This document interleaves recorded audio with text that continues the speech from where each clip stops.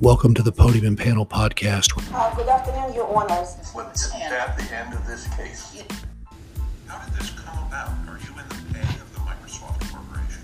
Start with the text of the Second Amendment. Your Honor, I think that could be viewed as political. That would be. How about the First Amendment? No, Your Honor, I don't think the First Amendment. You're out again. Still out. I think we're all textualists now.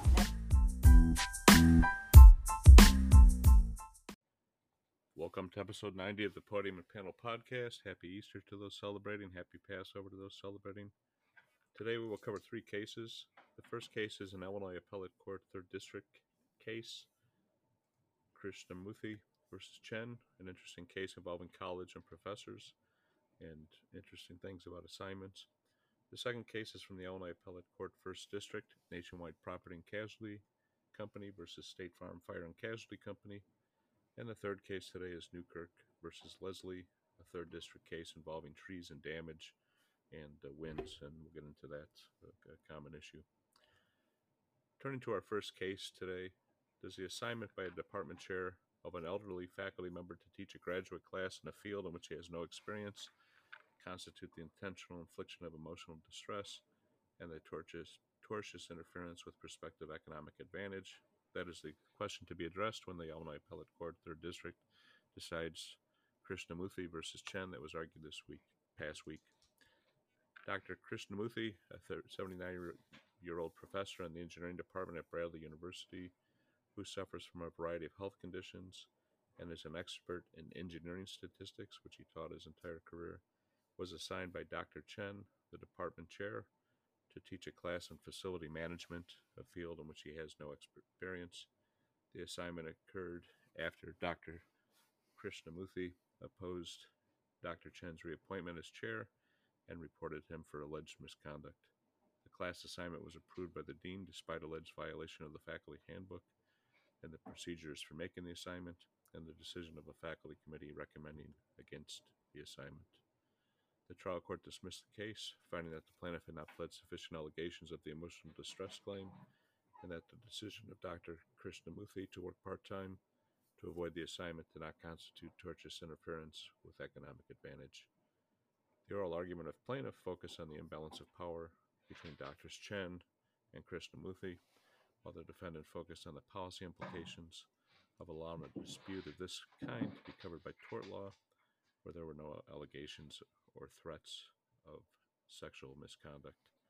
Pat, tell us about the oral argument in this interesting case. Thanks, Dan. And lest we ignore it, also, I believe we're in the middle of Ramadan. So we are. Yep. So all three Western religions are celebrating big holidays simultaneously. And we don't know. I don't know how often that occurs, but with the lunar calendar, who knows? Right.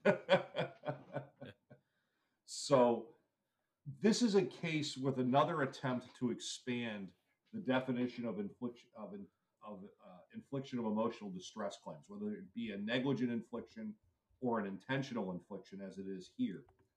And we talked about this on episode 42 of the show when we discussed German versus Woolsey. And that's the case where the guy downstate is pumping fuel in, or not fuel, strike that, pumping fluid in to a fracking site. They jacked up the pressure too much and the place blows up, and we had that very colorful description from counsel as the world was ending as he's running away and this blowout is occurring. And because there was no physical injury, the court held that there wasn't, and nor did he witness anybody being injured, there was no negligent infliction of emotional distress in that circumstance. So we bring ourselves to this circumstance, which is a fight amongst academics. And my mother was an academic. She was a dean, associate dean at a school. And talk about, there's some petty stuff that goes on between people. Academics, I think the expression is, give someone a little power, when there's little to fight over, they fight a lot. When there's just this little thing, they want to hold on to that little thing that they've got. And apparently this Dr. Chen, or at least I should say alleged, not apparently, allegedly Dr. Chen was displeased with Dr. Krishnamurthy opposing his reappointment, and these people had apparently a long-standing disagreement with each other. So I'll show you here. Teach this graduate level class in something you know nothing about. Enjoy, Dr. Krishnamurthy. And he presumably Dr. Chen knew, or at least may have suspected, given his age and whatnot, that Krishnamurthy was susceptible to this, and claimed distress. So there's two aspects upon which the defendants attacked. The first was what Chen did wasn't outrageous. It was something within his purview, and the dean agreed that he could do it, even if he may not have thought it was the best decision. The dean deferred to the department chair to run his department the way he wants to, because you can imagine the dean getting involved every time one of the department chairs and one of the professors gets in a beef over somebody being assigned a class he doesn't want to teach. Notwithstanding the example given by counsel for the plaintiff appellant here, he likened it to a law professor who has a long-standing practice in teaching civil procedure, and all of a sudden he gets to teach an advanced tax class. It's like, what's he know from tax? It's the same kind of a thing. I don't know what engineering statistics is. I'm not sure what facilities management is. Both of those things are well outside my field, and apparently at least one of them was outside of Dr. Krishnamurthy's field.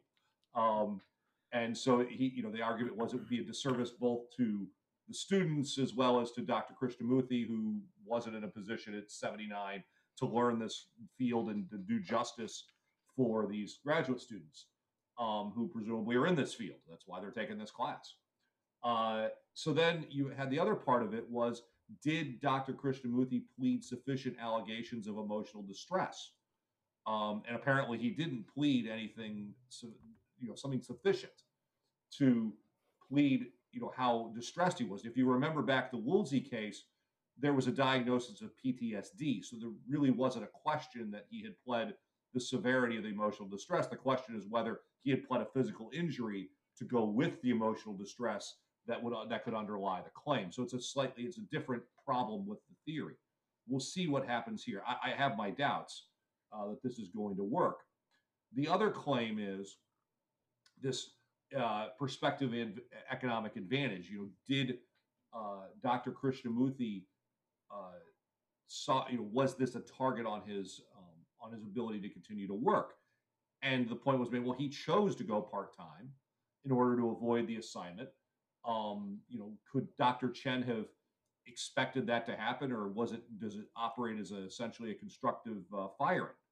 I'm not sure that it does, but it's certainly it's hard to understand how that that could be, giving someone an assignment. It didn't take away his job. He gave him a job. He gave him a task he didn't want.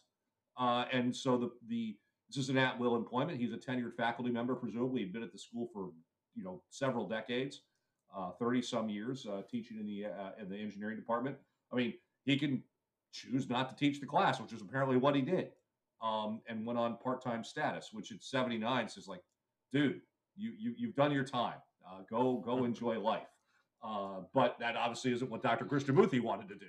But does that qualify as prospective economic advantage? And does this kind of a dispute really belong in the courts? And is tort law really the place to deal with this? I have to think that if there was a contract claim that Dr. Krishnamurthy could have brought, he would have brought it. If there was an employment discrimination claim, if he was discriminated against based upon his age or his race or something along those lines, we would have seen that. But we didn't. What we see is a tort claim. There doesn't seem to be a claim against the university, of any kind, whether in contract or tort or some sort of statutory claim for discrimination. This is purely two professors that really, really don't like each other. So does that kind of dispute really belong in the Circuit Court of Peoria County? I'm not sure it does. And the trial court at least agreed. We'll see what the appellate court has to say. Dan, thoughts on this matter? I agree with you, Pat. I was thinking as I listened to this oral argument about the McMurray case and the closure and the handbook, and the kind of guidance. I remember about the whether they were entitled to money for the timing of the notice, and like you said, this when the university shut down, and whether Right. it was we look up and see while you're talking. I'm going to look up and see what episode that was on. Go ahead. And just the issue of, you would think that there's some faculty handbook that would have these types of issues, where there's intra department disputes or something. But like you said, if he had something there, he would have probably raised it. So again, as you said, the dean approved this. The faculty committee recommended against it. Like you said, the biggest disservice here would seem to be to the students that are taking a master's level course in facility management or whatever that's part of.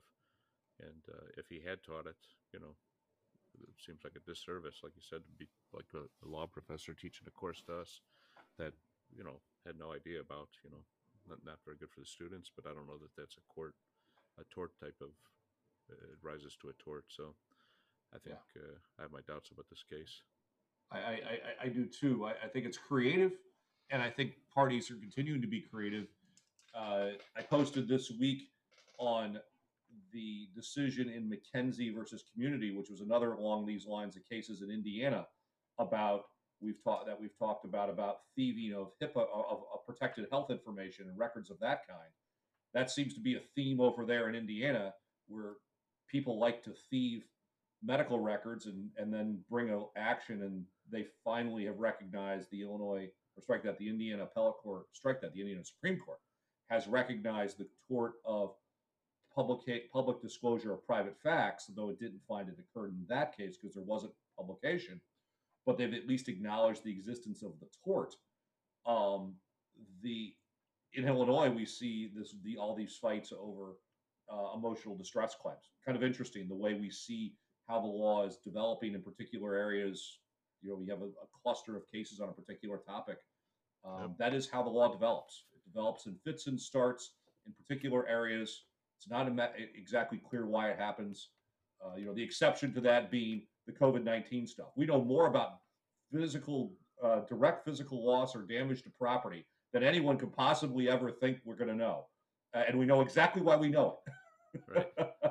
But very rarely does it come up in that kind of a way, a whole cluster of cases on something so broad, so national.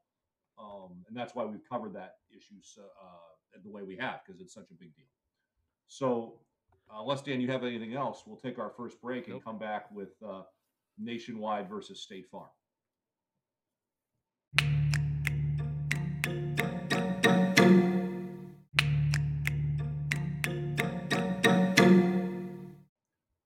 We're back for segment 2 of episode 90 of the Podium and Panel podcast, and we're discussing Nationwide versus State Farm. Nothing better than when two insurance companies are duking it out. Does the inclusion of an allegation in the underlying complaint that the defendant insured should have engaged a flagger at an intersection where construction was being conducted trigger the automobile exclusion of a CGL policy? Now, that's a mouthful, but we'll explain. Does it matter whether the allegations of breach in the underlying complaint are pled in the conjunctive or the disjunctive, where two other allegations of breach plainly trigger application of the automobile exclusion? Or does the manner in which the jury instructions will be written, always in the disjunctive, as asserted by Justice Lavin, control? Is an insurer stopped from asserting its policy defenses on a CGL policy it issued where the insurer defended and indemnified the insured under an automobile and an umbrella policy it also issued, but declined to provide coverage under the CGL policy issued to that same insurer? Those are the questions the Illinois Appellate Court First District will consider when it decides Nationwide Property and Casualty Company versus State Farm Fire and Casualty Company that was argued this past week. Justices Fitzgerald, Smith, and Lavin broke sharply during the argument in a way that we don't see very often, justices speaking this way, over the issue of the pleading and what was sufficient to trigger coverage, and the parties split over the application of the estoppel doctrine. I'm going to play a portion of this argument here so you can get a flavor, and then give a little bit more and then kick it to Dan. So Bear with you just a second while I cue this up.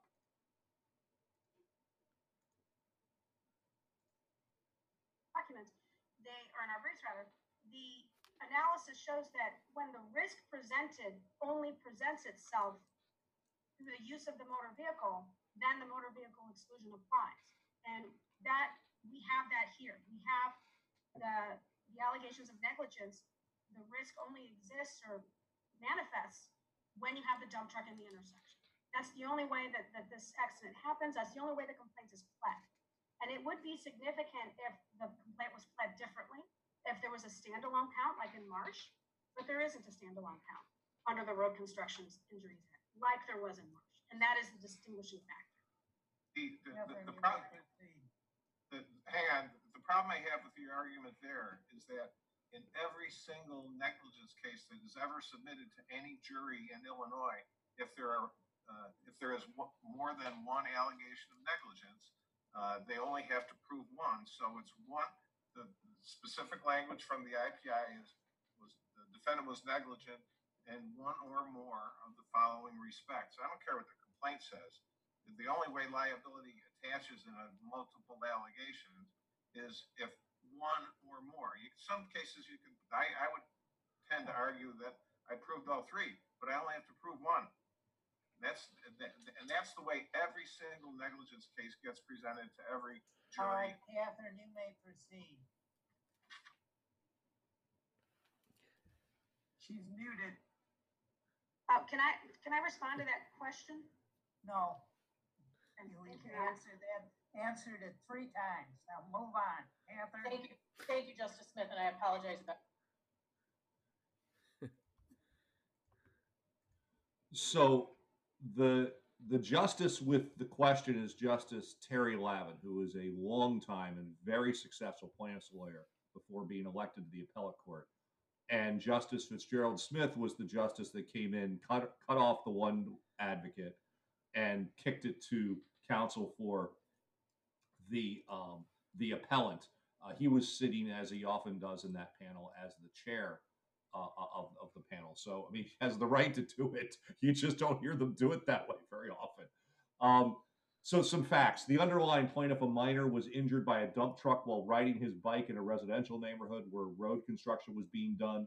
State Farm paid the $3 million under its automobile and umbrella policies, but declined to defend or indemnify an additional insured under the CGL policy, asserting that the automobile exclusion applied as it contended, and the trial court agreed.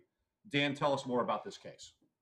Sure. And the third panelist in this case is often the case with the panel was Justice Cobbs, and otherwise known as the deciding vote. That's right. I think that's where she's going to be in this case. Well, that's important because at the end you didn't play it to the very end, Pat, but Justice Fitzgerald Smith said, "We'll get back to you as soon as we find a way to agree," and so very clear. Which is different than he normally ends the arguments. Usually he ends the arguments, "We'll get it to you in due course," or something along those lines. This was a very, God, I don't know how we're going to do this. Yeah. No, it's as you mentioned, there's a lot of time spent by the advocate for State Farm talking about the conjunctive and this first allegation, as you said, about not having a flagman at the intersection. There was some discussion with Lavin and Cobbs and questions to that about, that the flagman could in fact have duties other than for the dump truck. They could tell somebody not to go into the intersection. They could, do crossing. Could have told the minor not to go into the intersection. The young fellow on the bike. Right. But it is going to be interesting because Justice Lavin was really, as you played, very focused on the jury instructions and that you only have to find one element of negligence. This I think is a good reminder, Pat, of what we talk about, the essential requirement that you plead, do a good job of pleading the facts, whatever plaintiff you are, or counterclaims. We've talked about in the COVID context, as you mentioned in the prior that there are a lot of those cases, and it hasn't been very successful. But again, people haven't been pleading specific facts of how there's physical loss to their premises, and so that's a factor.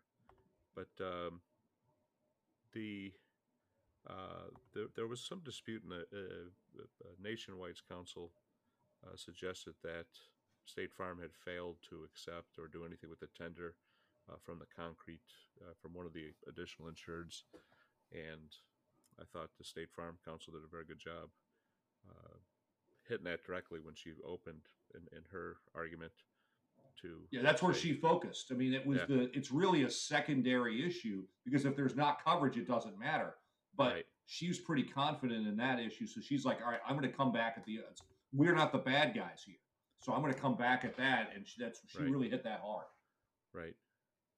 So, and there's no dispute. I mean, there were 3 allegations in the complaint. The first was this flagman issue. The second was that the truck was going the wrong way in the lane on the road, was in the wrong lane, and that it was an excessive weight for that street. If you go around Chicago and areas, you'll see often, trucks over X, not permitted in the thing. And again, not sure that it really matters in this case. I mean, not sure what the weight has to do with anything. The bicyclist was hit, so kind of exactly right. So, but anyway, and so like you said, there were what happened here was State Farm tendered its $3 million. It was a $1 million auto policy, $2 million umbrella, and they tendered that as part of a global settlement. The goal was, that was their entire exposure in this case. At least from their perspective. From their perspective. And again, the real issue here is under the CGL policy, whether or not the auto exclusion, totally avoided the duty to defend or indemnify in this case. And I think it's going to be interesting to see how what side of the equation Cobbs finds herself on, because I do think it's going to be a 2-1 decision. And again, there were a lot of discussion during oral arguments about whether State Farm was stopped. There was talk, and again, one of the things that's probably a best practice for insurance companies that I think we'd all agree is that you should put in writing any decisions on tender or acceptance of duties or other things. This was it sounded like it was done orally, and again, when you have oral agreements or offerings, you get to this situation, a year or 2 later when things fall apart, the parties are disputing whether someone's stopped, what the actual facts are. So again, some good lessons, I think, in this case, but very interesting. I thought, again, that kind of shutting off, and as we talked about, Pat, before we got on the air, not directed at the advocate, but it was effectively, and she kind of joked it off, said, okay, we've heard enough about this. But I think it was Justice Smith trying to just shut down Justice Lavin's continued disjunctive arguments and asking again and again, and regaling his very successful trial practice when he was a plaintiff's lawyer. A couple of things, and I want to correct something I said a moment ago. I just realized I misstated something, and that is that the estoppel really does matter, because it would prevent, if they are stopped, they're stopped from raising this exclusion.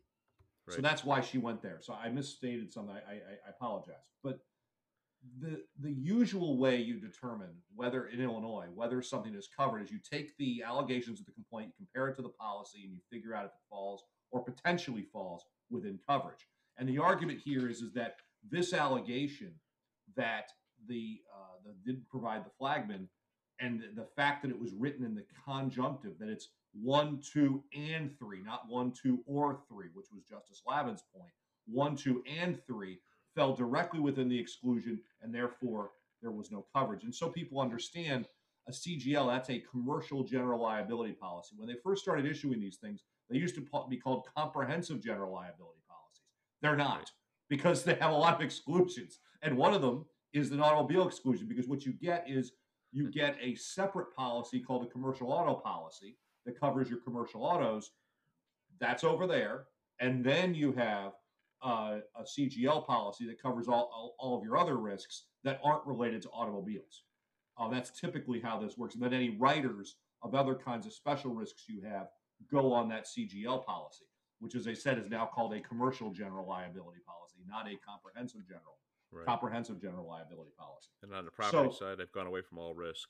So same thing. Exactly. Same kind of idea. It's such a broad concept. People think comprehensive. Right. Then the very name gets you into it must cover the automobiles. It's got usually these CGL policies will say we cover everything unless it's excluded. That's where that comprehensive comes from. And there's a lot of stuff excluded. Yeah. And there's some things that don't fall into the insuring agreement, which is, to your point about property policies, that's how all these COVID cases occur. They cover everything except the stuff that isn't, but they first has to fall into the insuring agreement in the first instance, which is where the damage to or direct physical damage to or loss of property. So there we are. A very brief bit of Insurance 101. So with that, we will take our next break and come back with segment 3 and discuss falling trees or a falling tree.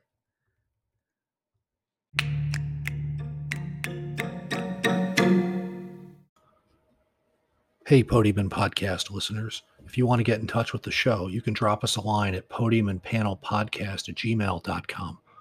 Please let us know about cases you're interested in or guests you'd like us to interview. You can also follow Dan and I on LinkedIn, as well as the Podium and Panel Podcast page on LinkedIn. We look forward to hearing from you.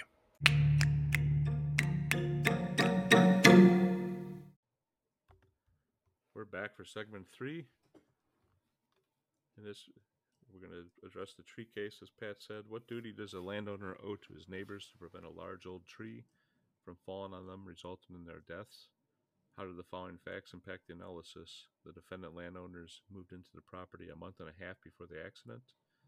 The pre-purchase inspection report advised that the tree was acceptable, but because of its size and age should be monitored for wood rot. Post-accident, the plaintiff's arborist opined that there were outward signs of wood rot. The tree fell during an E3 tornado that occurred during the winter, and LaSalle County had not experienced such a tornado during that time of the year since 1951. The tornado knocked down other trees, moved buildings out their foundations, moved cars, and destroyed roofs. The deceased were outside at the time the tree fell. The deceased had lived next to the property with the tree since 1977. Those are some of the facts that the Illinois Appellate Court 3rd District will consider when it decides Newkirk versus Leslie and whether the trial court was proper to grant judgment to the defendants. The trial court found no duty was owed and did not decide the issue in favor of the defendants. As an act of God, the argument was made.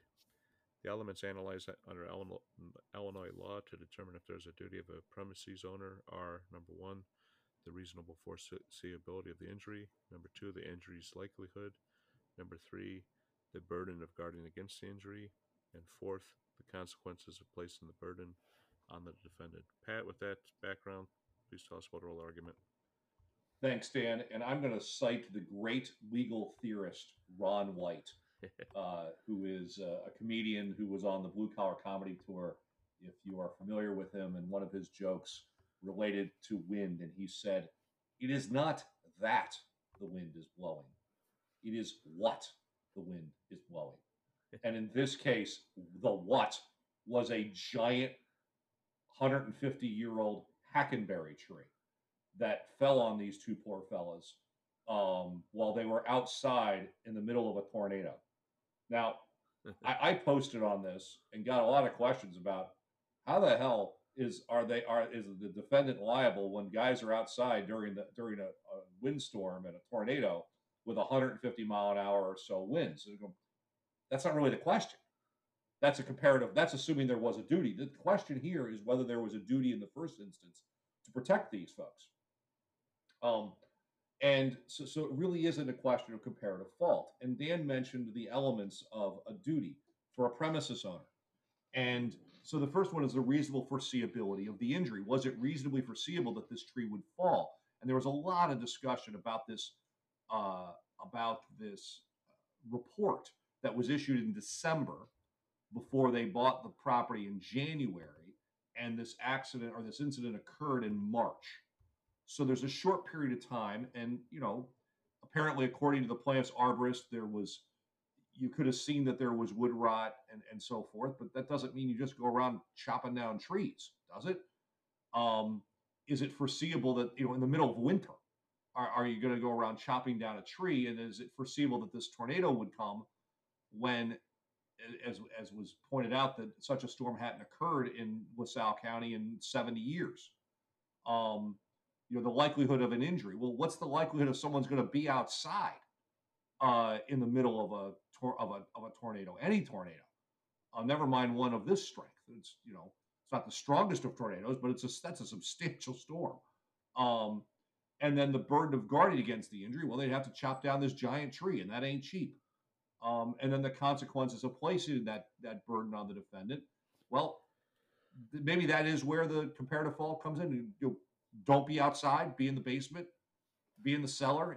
This happened in Peoria, I think, or someplace in the middle of the states. Like, you've got a cellar. Why aren't you in it during a tornado? That's where you belong during a tornado, is not outside, not upstairs, in the cellar. That's at least that's how I learned it.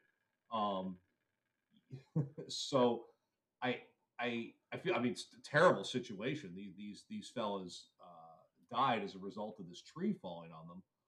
But what duty did these folks have, especially considering one of the two defendants was still living elsewhere with their minor child, presumably because they didn't want to move in the middle of the year, school and so forth. So they were going to move at the end of the year with the child. That's my supposition, but the mother wasn't living in the house at the time. Only the father was. So how and what burden are we going to put on your ordinary average homeowner to diagnose wood rot and the danger of a tree falling down? I don't know. I have real questions about that.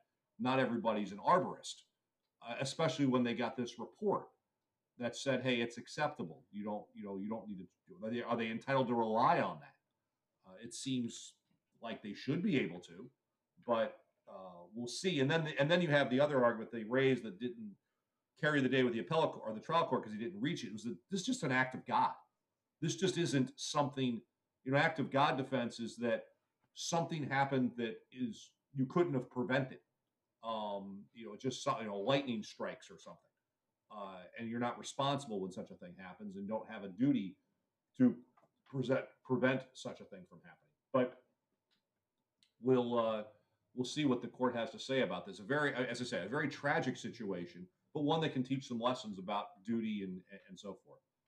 Another case where the plaintiffs are trying to expand what duties are owed, just as they were in the first case we talked about in the third district.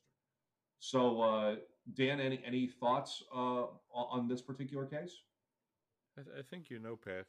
I can't remember when it happened, but within the last year, our neighbor's tree had tree rot and had some signs of it, and it had some people out, and one of the huge limbs cracked off after a major wind and rainstorm, and hit the top of our house. We were inside, and I was in the basement, and it, felt like something hit, but didn't know what. But my wife was upstairs, and it was did some damage to our roof and things.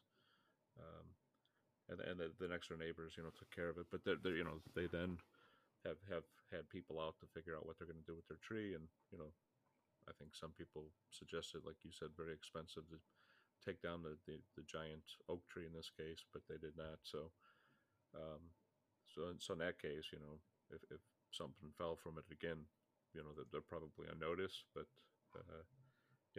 and I don't know if they were obligated to pay us for the damage to our property or not, but they did.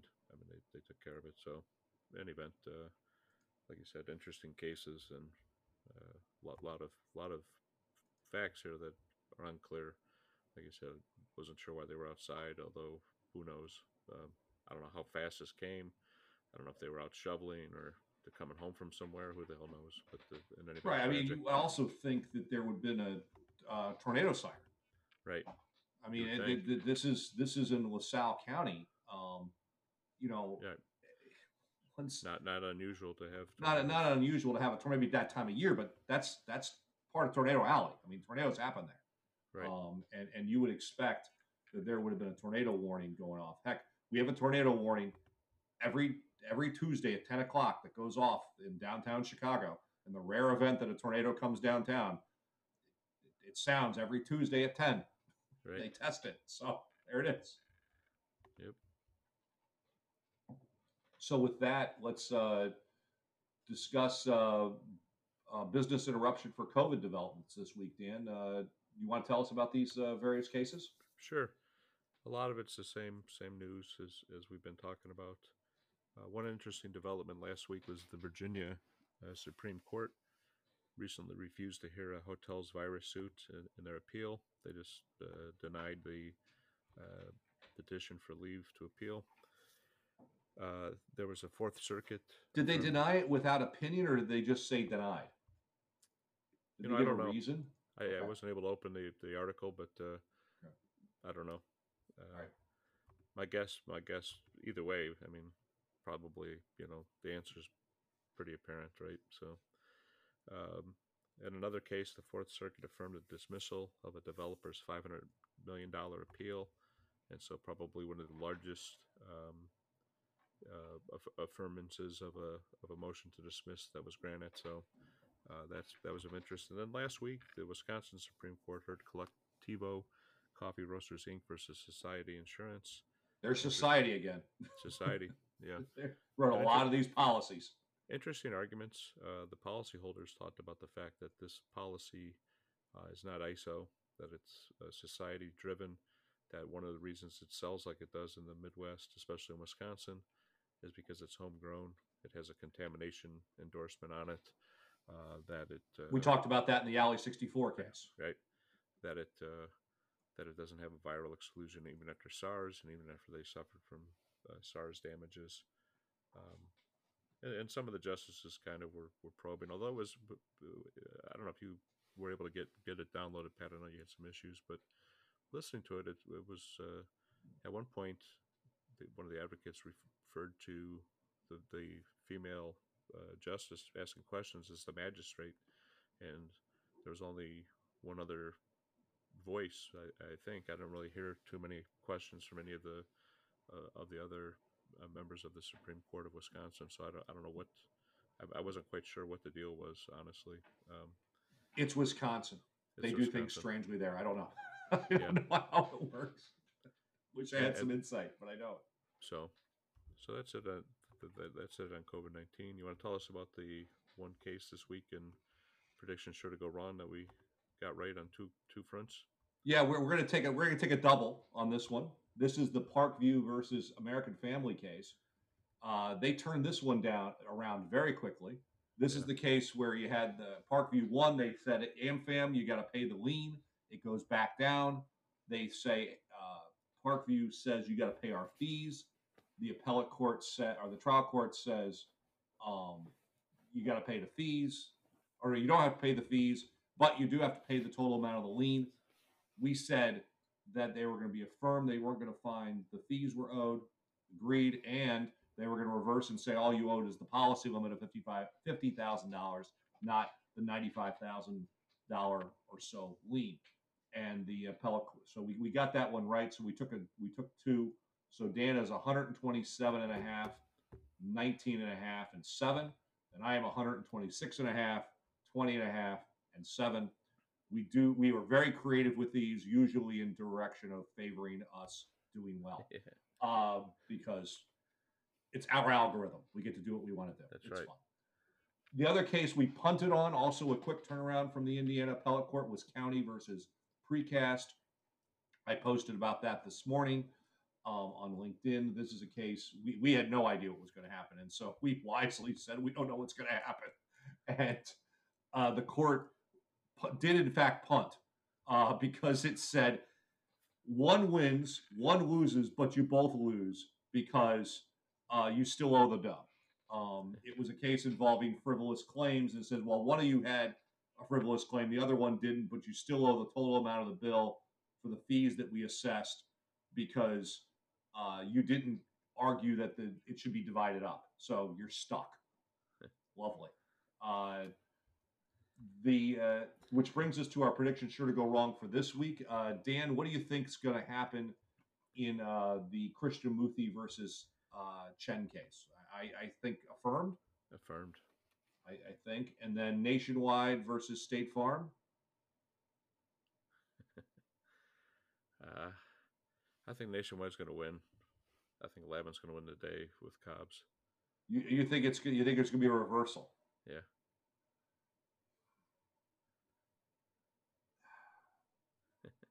All right, I'll say affirmed. I'll say affirmed. You can either tie or the gap will widen again. Yeah, I exactly. Well, exactly. Why not? We still have at least, I think, one more split hanging out there that hasn't been decided on yet. So, I don't know. I don't understand for the life of me what in the world the IPIs have to do with this. At no point have I ever read a case where the IPIs are at issue. Yeah. It just doesn't matter. It matters what's alleged. And they alleged I get Justice Lavin's point. It just doesn't matter. We'll see. Which brings us to one more, and then the tree case. That's getting affirmed. Affirmed. Yeah. As tragic as it is, it's getting affirmed because the alternative would be a crazy set of circumstances. Which brings us to the rule of the week, Dan. Why don't you tell us about the rule of the week? Sure, and the rule of the week comes to us via the Divided Argument podcast of Will Bode and Dan Epps. An excellent podcast you should listen to. They're wonderful. They are. Two excellent professors and people that know the court. And this deals with the Supreme Court of the United States rule that a pro se litigant is not allowed to represent themselves before the court. Came up in the Wooden petition recently. Wooden submitted his petition and it was granted. Then he had to retain counsel. This rule at the Supreme Court conflicts with the federal statute that permits it. The federal statute is 28 U.S.C. 1654 that provides in all courts of the United States the parties may plead and conduct their own cases personally or by counsel, as by the rules of such courts respectively are permitted to manage and conduct causes therein. But Supreme Court Rule 28.8, which was adopted not that long ago, requires attorneys of the bar only, and that'll be linked in the show's posting. And I to some extent get it, but it does conflict with that code that I just read. It says all federal courts, and so again we have the Supreme Court with their Supreme Court rules that seem to conflict, and there's I guess nobody that can tell them that it is inappropriate. Well, a couple things. First, the Wooden case, if you all recall, is the case where the fella was accused. We talked about on the show where the fella got accused of, well, he had been convicted of stealing from 10 storage units. And the question was whether that made him a career criminal, because it was that one occasion or was that 10? And the appellate court, the circuit court had held that it was 10, and the Supreme Court said, no, that's one. And Wooden wrote this petition for a writ of certiorari on his own, and it was granted on his own. So bully for him. I take your point. It says in all courts, but I would focus on the end of the sentence. Yeah. Which says, as by the rules of the such courts respectively are permitted to manage and conduct causes therein. And so the question becomes, what is that comma doing? Does that comma mean that it only modifies counsel, or does it modify both their own cases personally, pro se, or by counsel? the comma would seem to indicate that the rule against the last antecedent doesn't apply and that it modifies both. But then we have to ask, what does the word respectively do? Right. Respectively what? Right. I don't know what that's referring to. So I can see a textual argument being made that it does allow them to do this. But even still, it's a bad rule. Pro se should be able to represent themselves as ineptly as they might be. And I understand the court not wanting that because they want to get to the issues. They certainly have a good policy reason for not wanting to do that, but yeah, I don't know. One day this might get litigated, and apparently Will Bode on the show says he has a standing invitation to assist any pro se that wants to litigate their own case, and he will represent them in getting them to be able to do that, because apparently he wants to see.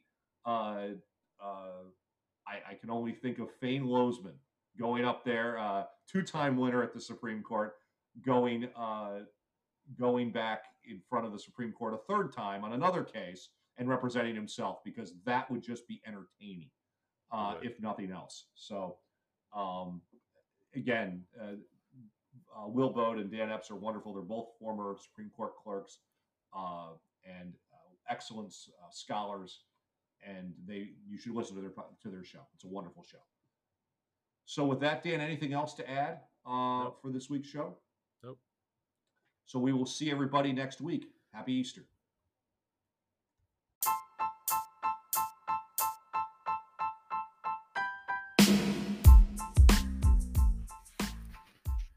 I'm Dan Cotter, and on behalf of my co-host Pat Eckler, we thank you for listening and look forward to having you join us again. Please follow us on LinkedIn and read our columns in the Chicago Daily Law Bulletin. Please join us again at the podium and panel.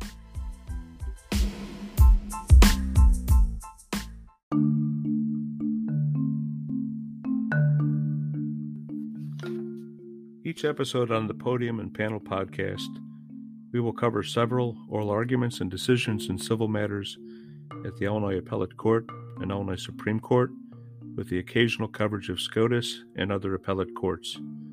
The purpose of the podcast is to inform of developments that may affect business and are not to be considered legal advice. They do not create a lawyer-client relationship. Information on previous case results do not guarantee a similar future result. The opinions are their own and do not reflect those of the firms for which they work or their clients.